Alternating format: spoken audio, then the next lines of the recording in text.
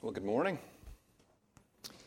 John chapter 11. You can turn back there again as we return to this incredible story before us. As you're turning there, just one quick housekeeping matter to let you know about. Right after the service, this room is going to be hosting a lunch.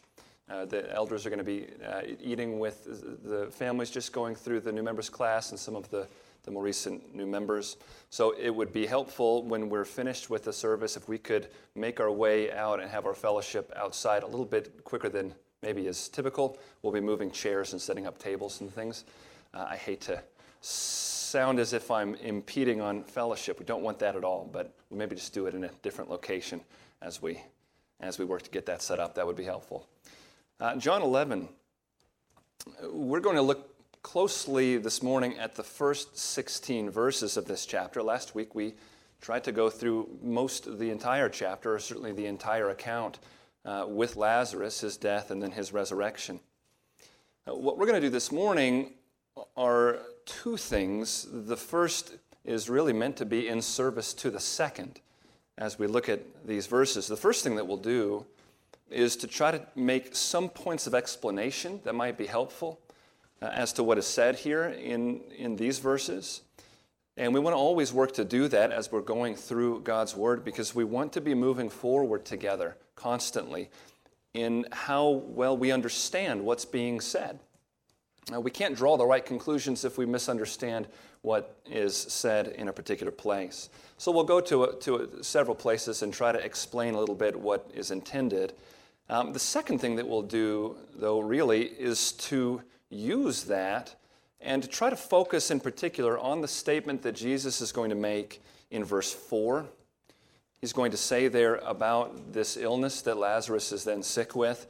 He'll say, "This illness does not lead to death. It is for the glory of God." I think when we come to passages with as weighty of application to our lives as this one, it warrants us to stop and to think very carefully about what's being said here and what we're to do with the reality that he's giving us. So we'll try to do that faithfully this morning. To begin, I'll read the first 16 verses of this chapter. I'll be reading from the English Standard Version. If you're able, please stand with me for the reading of God's Word.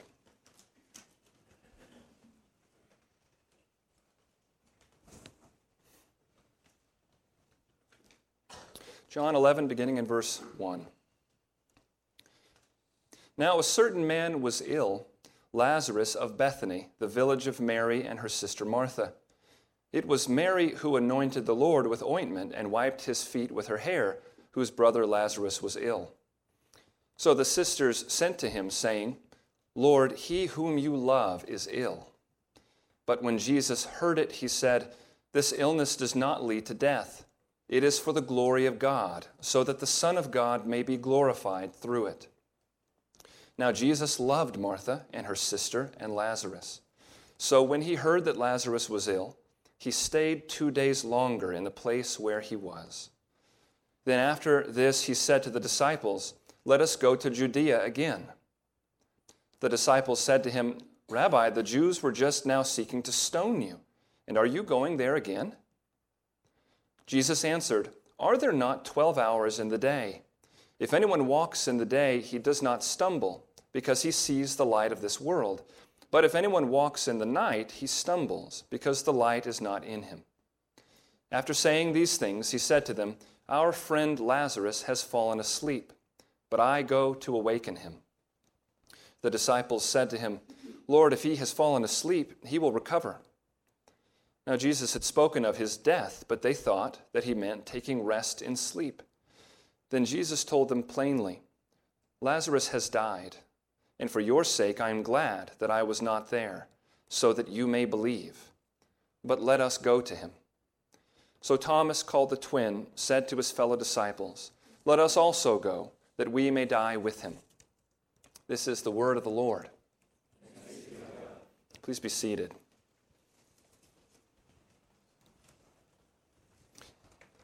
We'll start here this morning by being sure that we're clear what is meant in a few places here of what's been said. The first place that I'll direct your attention to is verse 2. There's maybe a slight potential for stumbling here, or at least something that can be helpful to be cleared up. What we read there is a clarification that John puts in about which Mary it is that he's talking about. And we need that explanation because there are a lot of ladies named Mary in these accounts surrounding the Lord's earthly ministry. The problem is maybe best seen in John 19 when it's naming the women who were standing by Jesus' cross. Here they are, John 19:25. But standing by the cross of Jesus were his mother and his mother's sister, Mary, the wife of Clopas, and Mary Magdalene. So you've got his mother, what's her name? Mary. His mother's sister, whose name is Mary, and Mary Magdalene. And this Mary isn't even any of those. This is a number 4 Mary here. And so John has to clarify in verse 2 exactly who he's talking about. That's not really a problem. What's a bit surprising maybe is the way that he chooses to use to clarify who he's talking about, because he clarifies which Mary this is by referencing an event that is going to happen next chapter, in chapter 12. He brings up an event that he hasn't given us yet in this account. It was Mary who anointed the Lord with ointment and wiped his feet with her hair, whose brother Lazarus was ill.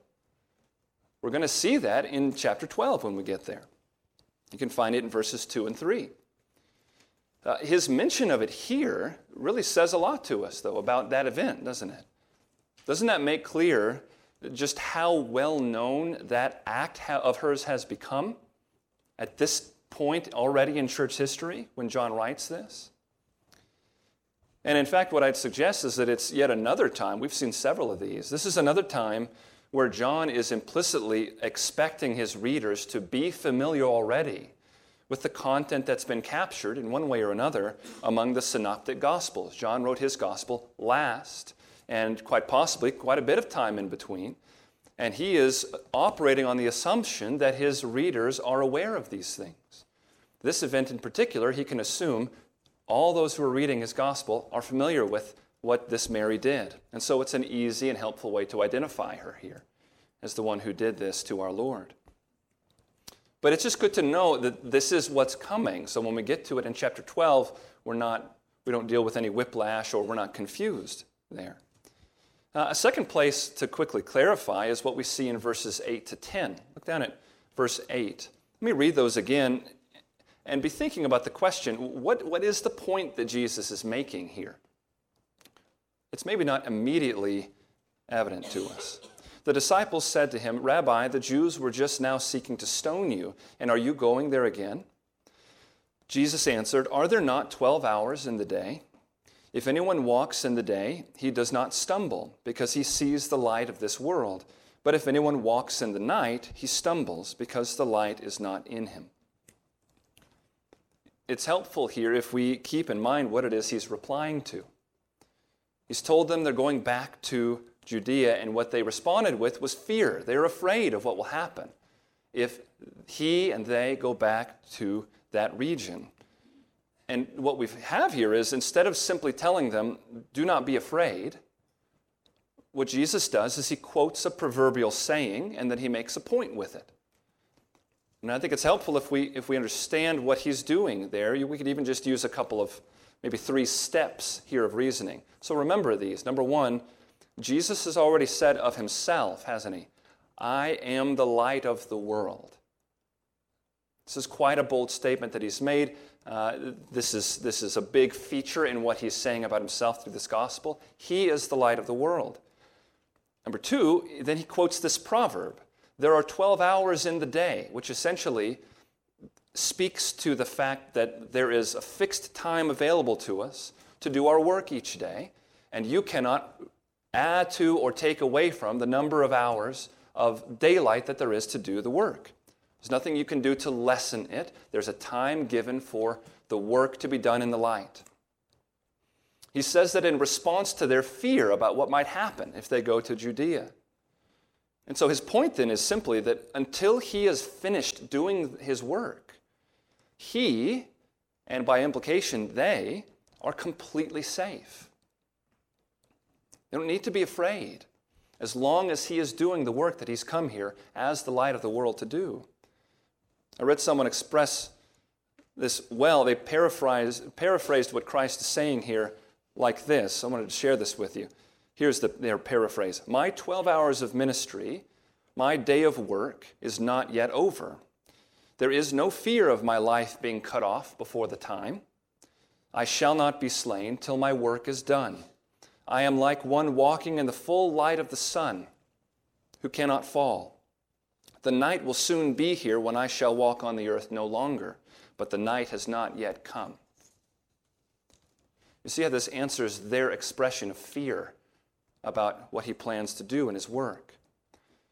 And it applies to them as well. As long as his disciples, as long as he is with them, as their light, as the light, no harm is going to come to them.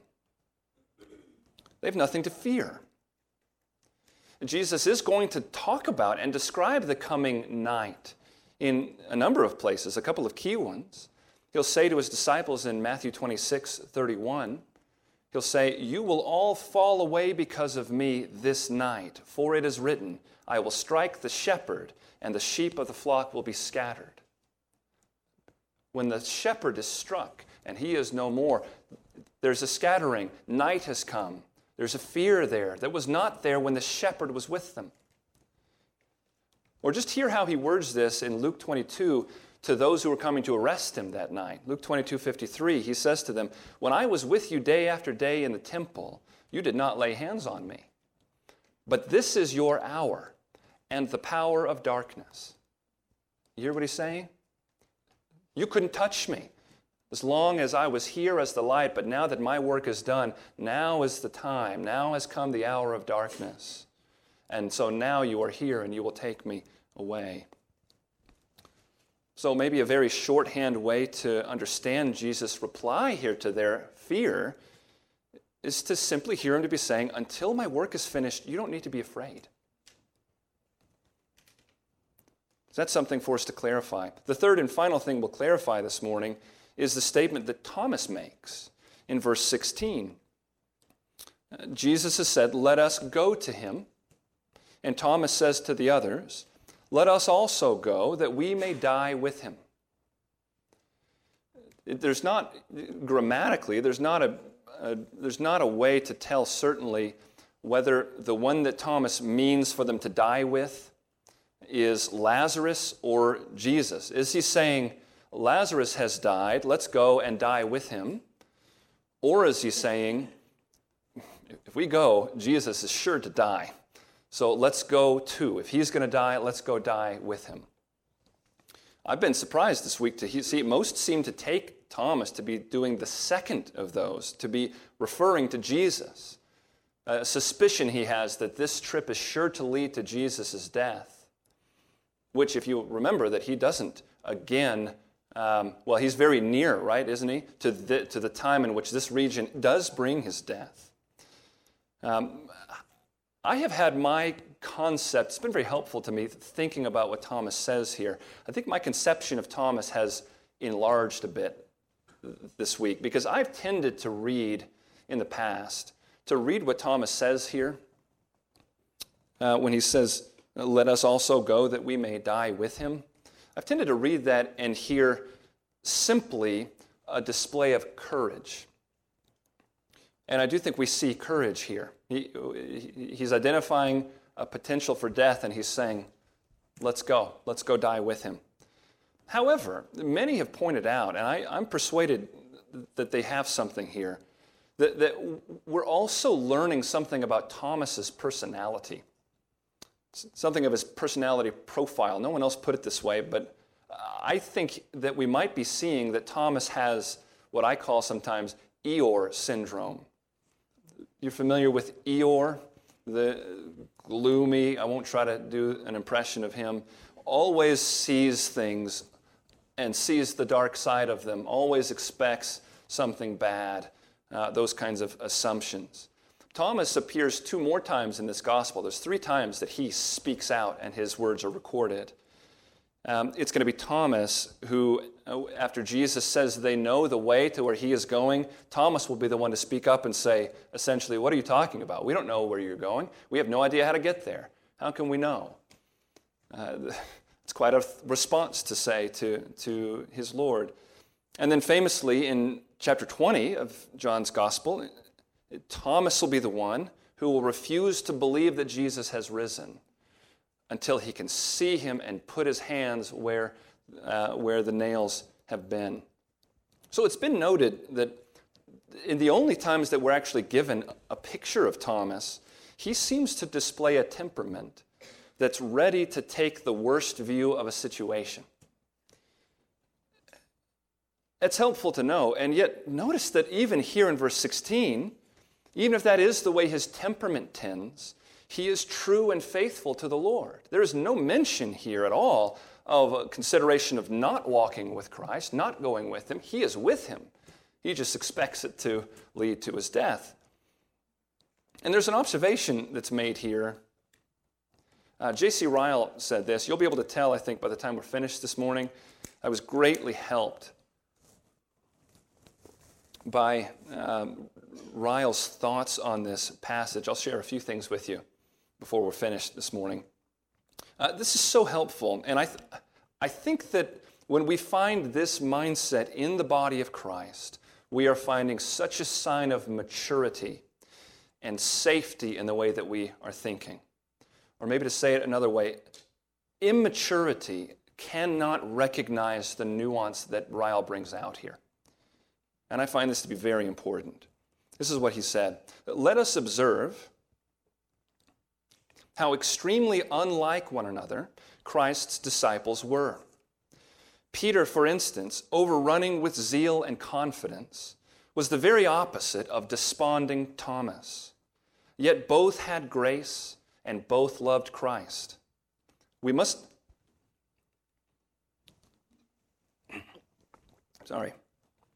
not foolishly assume that all Christians are exactly like one another in details of character. We must make large allowances when the main features are right. Let us take heed that we really belong to Christ. That is the one thing needful. If this is made sure, we shall be led by the right way and end well at last. We may not have the cheerfulness of one brother, or the fiery zeal of another, or the gentleness of another.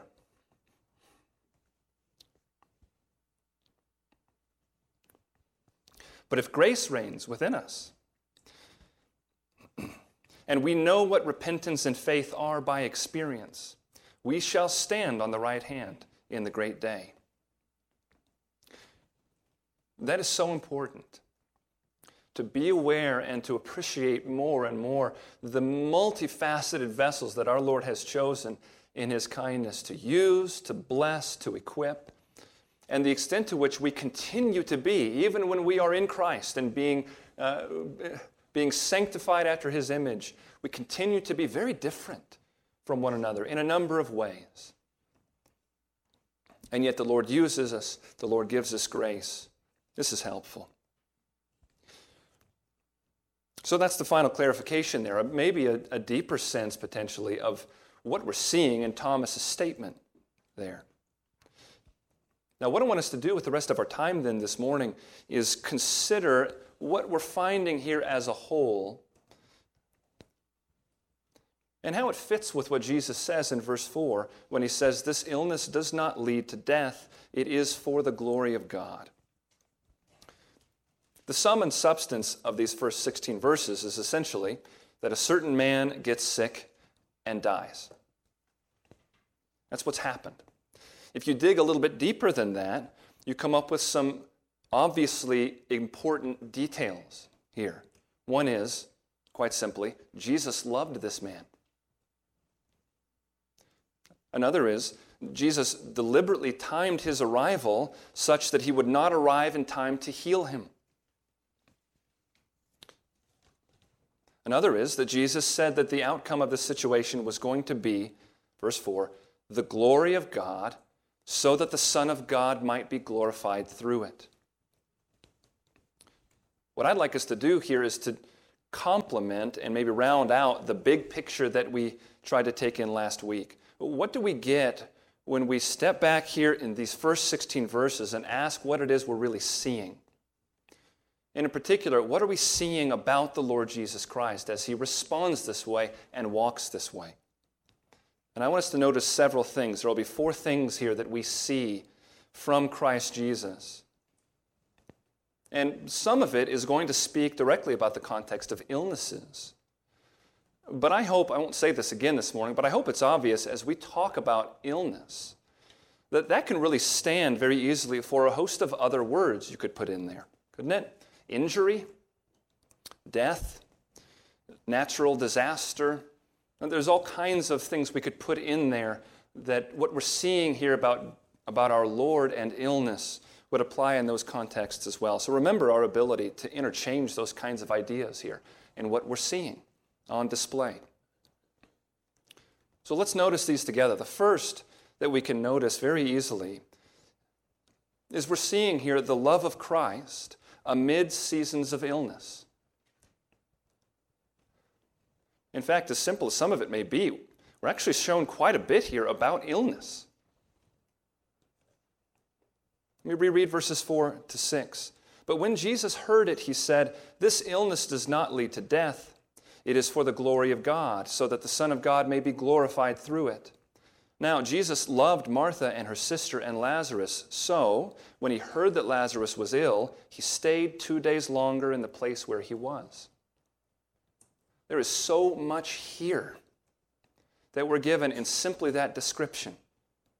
Some of it is little, and yet not so little when we're in the midst of it. Things like, those whom Jesus loves get sick. Sickness is no clear indication that God is displeased with us. I hope that's the kind of statement that we immediately nod to and take, and yet I think we know there are times in our lives where that can be a legitimate question and struggle. We find here a principle that is proven in our own experience as well, which is that God intends our seasons of trial for good purposes. You can see that explicitly in the way that verses 5 and 6 are stated. This trial period, it says, is for the glory of God, verse 4, but then in verse 5 it describes the situation as a manifestation of his love for them. That's what's happening here. That's what we're seeing. And that can sound strange to us, but I think it's far less so when we really just stop and think about it and think about our own lives and experience. Often we find God sending sickness in ways that self-evidently bless our souls. Not really bless our bodies. We have to maybe get creative to think of the ways that his purposes for us, what he does when he sends us illness, blesses our bodies. Our bodies are wasting away through our lives. We know that. And illnesses are a big part of how that might happen. But the things he sends us, it's not hard to see how they bless our souls. I would ask you, have you not found in some of those seasons, whether we're talking illness for yourself or for someone that you deeply care about, that it was in that season of your life that you prayed like you had not prayed before? You've had other seasons where prayer was a dry thing, a chore, very difficult, and yet you find in one of these seasons that it flows like it never has. Your communion with God in prayer erupts. Or that you have found in those times, sometimes, that you have suddenly hungered for the Scriptures like you had not before. Or that maybe it's then, and even only then sometimes, that the addiction pull of entertainment and pleasures of this world are suddenly gone from you. Those things find no appeal or purchase in you in the midst of this affliction, this illness. Maybe a thing you've moaned about and felt ashamed about how much you wrestle.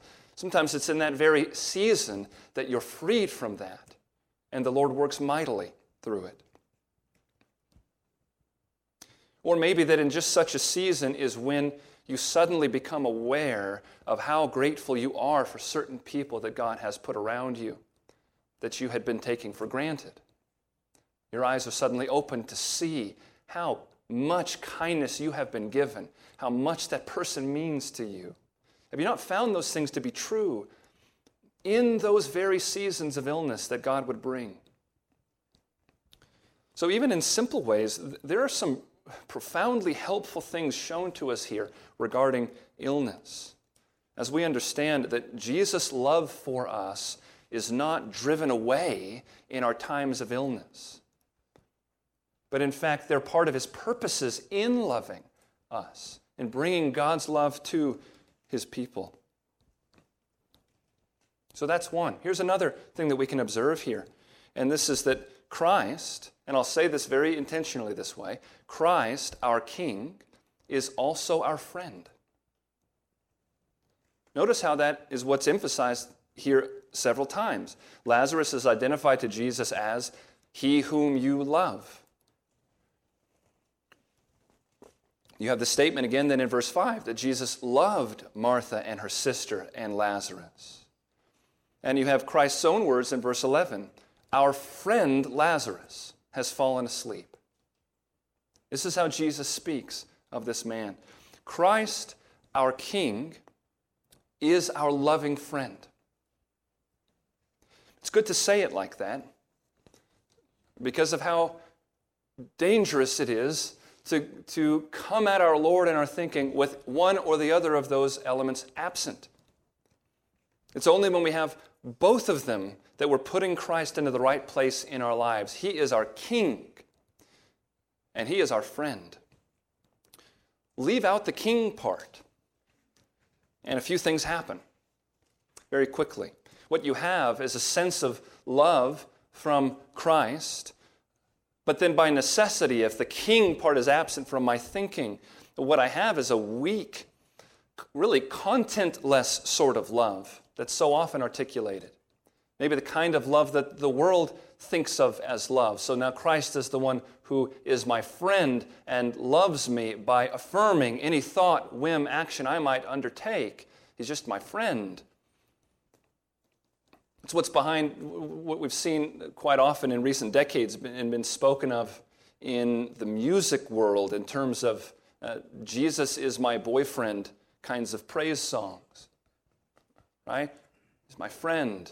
He loves me. I can take his name out of that song, put in the name of anyone that I have a crush on, and the song just manages to still work just fine. There's really nothing uncomfortable in it at that point. It's without question that he is our King, and we have to remember that. What that would say to us in this context is that he is one who makes demands on my life and deserves absolute obedience and submission. He'll say to his disciples in John 13, verse 13, you call me teacher and Lord, and you are right, for so I am. But do you remember what the context is there, what he's just done before he says that to them? You remember that he's just finished washing their feet? It's not a chore for us as God's people to bow low, trembling before him. It's not a chore for us to say, genuinely, in any situation, not my will, but your will be done. Because we know that the one that we bow to is the lover of our soul. He truly cares for us. He counts us his friend. We're right to sense in Jesus Christ, our greatest friend. Remember what we'll hear in John 15. We've just heard it read to us before we began here. If you'd like, you can turn back to that. John 15:12. It's just a few pages over at this point. Jesus will say this, this is my commandment, that you love one another as I have loved you. Greater love has no one than this, that someone lay down his life for his friends. You are my friends if you do what I command you. No longer do I call you servants, for the servant does not know what his master is doing. But I have called you friends, for all that I have heard from my Father, I have made known to you. There is an intimacy, a closeness, an eagerness to share and to lead. Christ can turn to his disciples here in our passage and say of Lazarus, "Our friend Lazarus."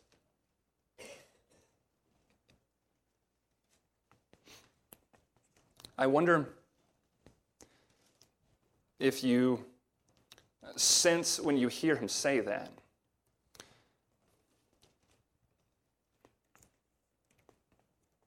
I wonder if you sense how much it will be worth to you one day. How much more it will be worth that day than all the riches that this world could possibly offer you in this life. To stand then before the risen Christ and hear him address you.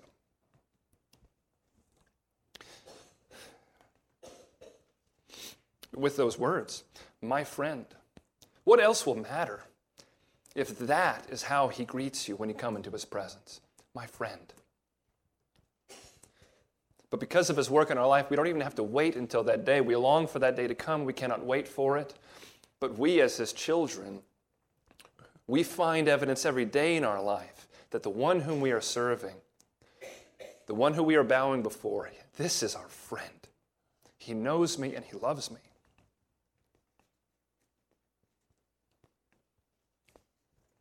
So it's not hard for us to see how much that's worth, that we find this about our Lord here. And that means that if we, in this life, if we have nothing else, but that he calls us his friend, and we are rich, we have everything. So these are the first two things we see here as we stand back and look. We see that Christ's love and our illnesses are not mutually exclusive things. We see that Christ, our King, is a loving friend to his people. And still there's more to see here. The next thing that we see that's especially helpful in this context here that we have before us, we see that Christ is the one who truly knows best in terms of timing. This may be one that is more necessary for us to think on than the one before it. I hear that Christ is my friend, and in large part that makes sense. I'm thankful for it. There may be seasons where I really wrestle with whether or not that's true, but I'm immediately comforted by that. There's something about this one that requires us to chew on it. Christ truly knows what's best in terms of timing of what he brings to our life. This, again, is something of just tremendous importance and wisdom. And I'll read again now from what Ryle wrote. This is back in 1869, by the way. And it's helpful, I think, to me, anyway, to hear from people from other times and eras and to realize how many of our struggles of thought and experience are just absolutely common to mankind. Listen to what he wrote. He said, "The children of God must constantly school their minds to learn the great lesson here before us. Nothing so helps us to bear patiently the trials of life as an abiding conviction of the perfect wisdom by which everything around us is managed. Let us try to believe not only that all that happens to us is well done, but that it is done in the best manner, by the right instrument, and at the right time. We are all naturally impatient in the day of trial. We're apt to say, like Moses, when loved ones are sick, 'Heal her now, O God.' We forget that Christ is too wise a physician to make any mistakes. It is the duty of faith to say, 'My times are in your hand. Do with me as you will, how you will, what you will, and when you will. Not my will, but yours be done.'" Now, the problem, of course, is that often his ways and his timing don't make any sense to us in what we're able to see. That's the problem. And it may be one of the purest expressions of our rebellion against God found in this, that when we're confronted with a circumstance that doesn't make any sense to us, that so often our first instinct is to question the presence of His goodness or to question the presence of His hand in the matter at all. Very often, that's the first suspicion that we come to. And I'll share with you now, I'll continue to read what he wrote. I think this is the last thing I'll share from Ryle. I just couldn't not share these with you. They were very helpful to me. He writes, "At times like these, a Christian must call into exercise his faith and patience. He may rest assured." Listen to this. Do you believe this? He may rest assured that the circumstances in which he is placed are precisely those which are most likely to promote his graces and to check his besetting sins. He need not doubt that what he cannot see now, he will understand hereafter. He will find one day that there was wisdom in every step of his journey, though flesh and blood could not see it at the time.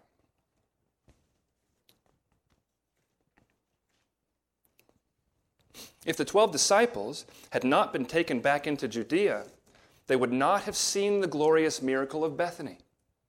If Christians were allowed,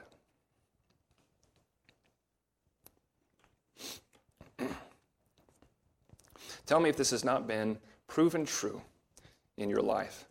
If Christians were allowed to choose their own course through life, they would never learn hundreds of lessons about Christ and His grace, which they are now taught in God's ways. Let us remember these things. The time may come when we shall be called to take some journey in life which we greatly dislike. When that time comes, let us set out cheerfully and believe that all is right. Our Lord is too wise a physician to make mistakes. He knows what He is doing. He knows what is the best timing of our paths in life. We see it here in what He does in and through Lazarus. Fourth, then, thing that we see here has to do with the grave. And it comes because of what a display of strength this is in terms of what Jesus says He's going to do. We find that such is Jesus' strength that the grave itself is a conquered enemy. Just hear the peace in verse 11.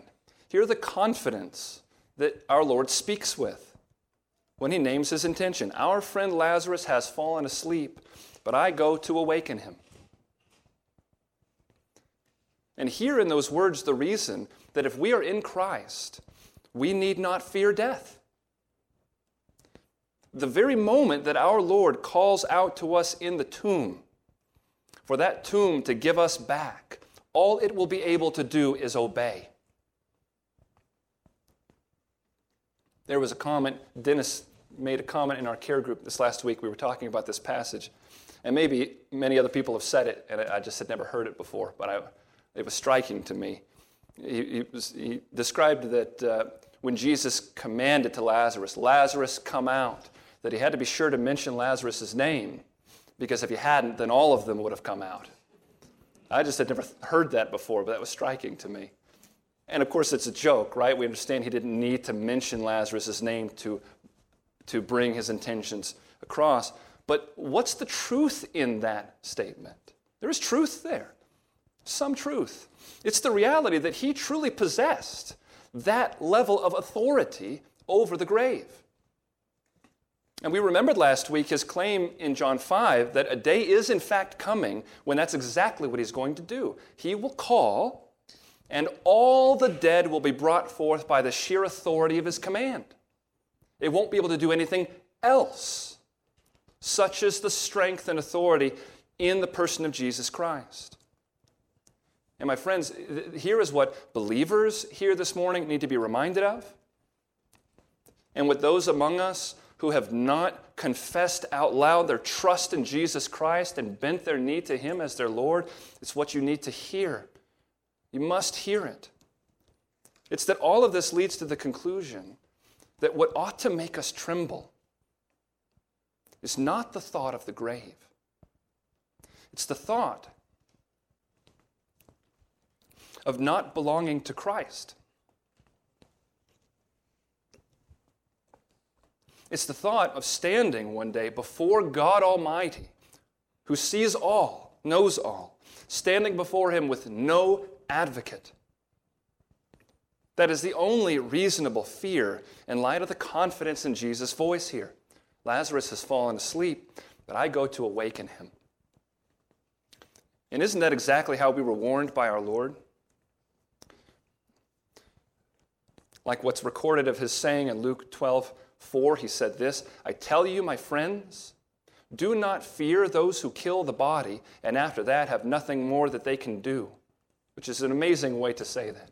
Don't be afraid of those. The worst they can do is kill your body. We usually think as if that's the worst that could be done. Don't fear those who can kill the body, and after that have nothing more they can do. But I will warn you, he says. I will warn you whom to fear. Fear him who, after he has killed, has authority to cast into hell. Yes, I tell you. He says, yes, I tell you, fear him. Our Lord tells us to be afraid at that thought. We're not playing around here. Our Lord is not playing around as he speaks to his friends and he tells them, this is what you are to fear. You fear that and you run to me because I am the only Savior that has been given, by whom sinful men and women will not stand unaided one day before the throne and the judgment of God. But what does that mean about our Lord that we're hearing here this morning? In Christ Jesus, then, we have nothing to fear at all. We need not fear God's wrath because Jesus has already borne it in our place at the cross. And we need not fear death because in death I am present with the Lord, safe in his hands, and in a single instant of his choosing, my death itself will be undone. This is the gift of fearlessness that is described in Hebrews chapter 2, verses 14 and 15. If you want, you can turn there, or you might just want to listen to this, how this is said. He's talking about those whom God has made his children and what Jesus has done for them. And he says this, since therefore the children share in flesh and blood, he himself likewise partook of the same things, that through death he might destroy the one who has the power of death, that is, the devil, and deliver all those who, through fear of death, were subject to lifelong slavery. Death is our last enemy. Death is a fearful enemy. But by Jesus' death, he says, we are delivered from what in all mankind is otherwise lifelong slavery to a fear of death. We are set free from that because of the promises that are ours in Christ. I would have us end this morning by seeing one last statement together. If you would turn over to 1 Corinthians 15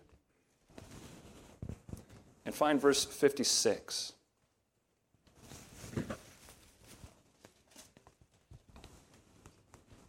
I'll read verses 56 and 57. Paul writes this, the sting of death is sin, and the power of sin is the law. But thanks be to God, who gives us the victory through our Lord Jesus Christ. The sting of death is sin, and the power of sin is the law. But the victory is ours in Jesus Christ. Sin stains. My stain of sin, the shame of it, the weight of that sin on me, the guilt of it. Shame and guilt are taken away from me at the cross. Because it's in his blood that my shameful stains are actually washed clean. Washed clean. White as snow is the language that's used to describe it. Separated from me as far as the east is from the west is how Scripture describes it. the guilt that I should rightly bear for all eternity. He has taken it from me, and He has borne it in my place. My friends, this is the gospel of Jesus Christ. This is the news of what He has come to do for hopeless, helpless sinners like us. He came that we might have life and have it abundantly. And He is speaking of so much more there than an endless progression of seconds and minutes. He's talking about true life, abundant, freedom. We have been set free. Our God speaks to us this morning by His Word, and what He reminds His children today is that in our trials and in our illnesses, the love of His Son, Jesus, is palpable and is even displayed by and through those experiences. We're reminded that the one who rules over us as our King, who has subdued us to Himself as our King, is also our loving friend. The friend who loves us most. We're reminded that in the timing of our Lord's plans for us, all that we see on display is perfection. He truly knows what He is doing. And finally, we're reminded that such is the strength of that one, the Lord Jesus Christ, that even the grave itself is a conquered enemy before Him, one that must obey the call of our Lord when He calls. This is what we see in this text this morning. My friends, why on earth? Why on earth would a situation arise in our lives in which we would not run to someone like that? Would you pray with me?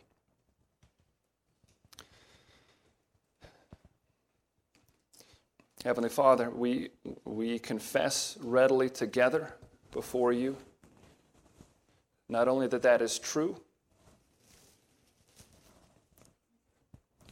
but that despite its truth, often that is what we do. Often we run from You. Often we believe the lie that says that relief, safety, blessing must be found somewhere else outside of Your Word, Your warnings, Your commands, Your descriptions of who we are and what this world is. We give in to the godless notion that we are able to find and know goodness and safety and blessing apart from You. Father, forgive us for those times that we do that. But more than that, Father, we pray that You would continue Your work, sanctifying us, transforming our mind, that we might truly live what we know to be true from passages like these. That Your Son is our great King who loves us. He does all things well.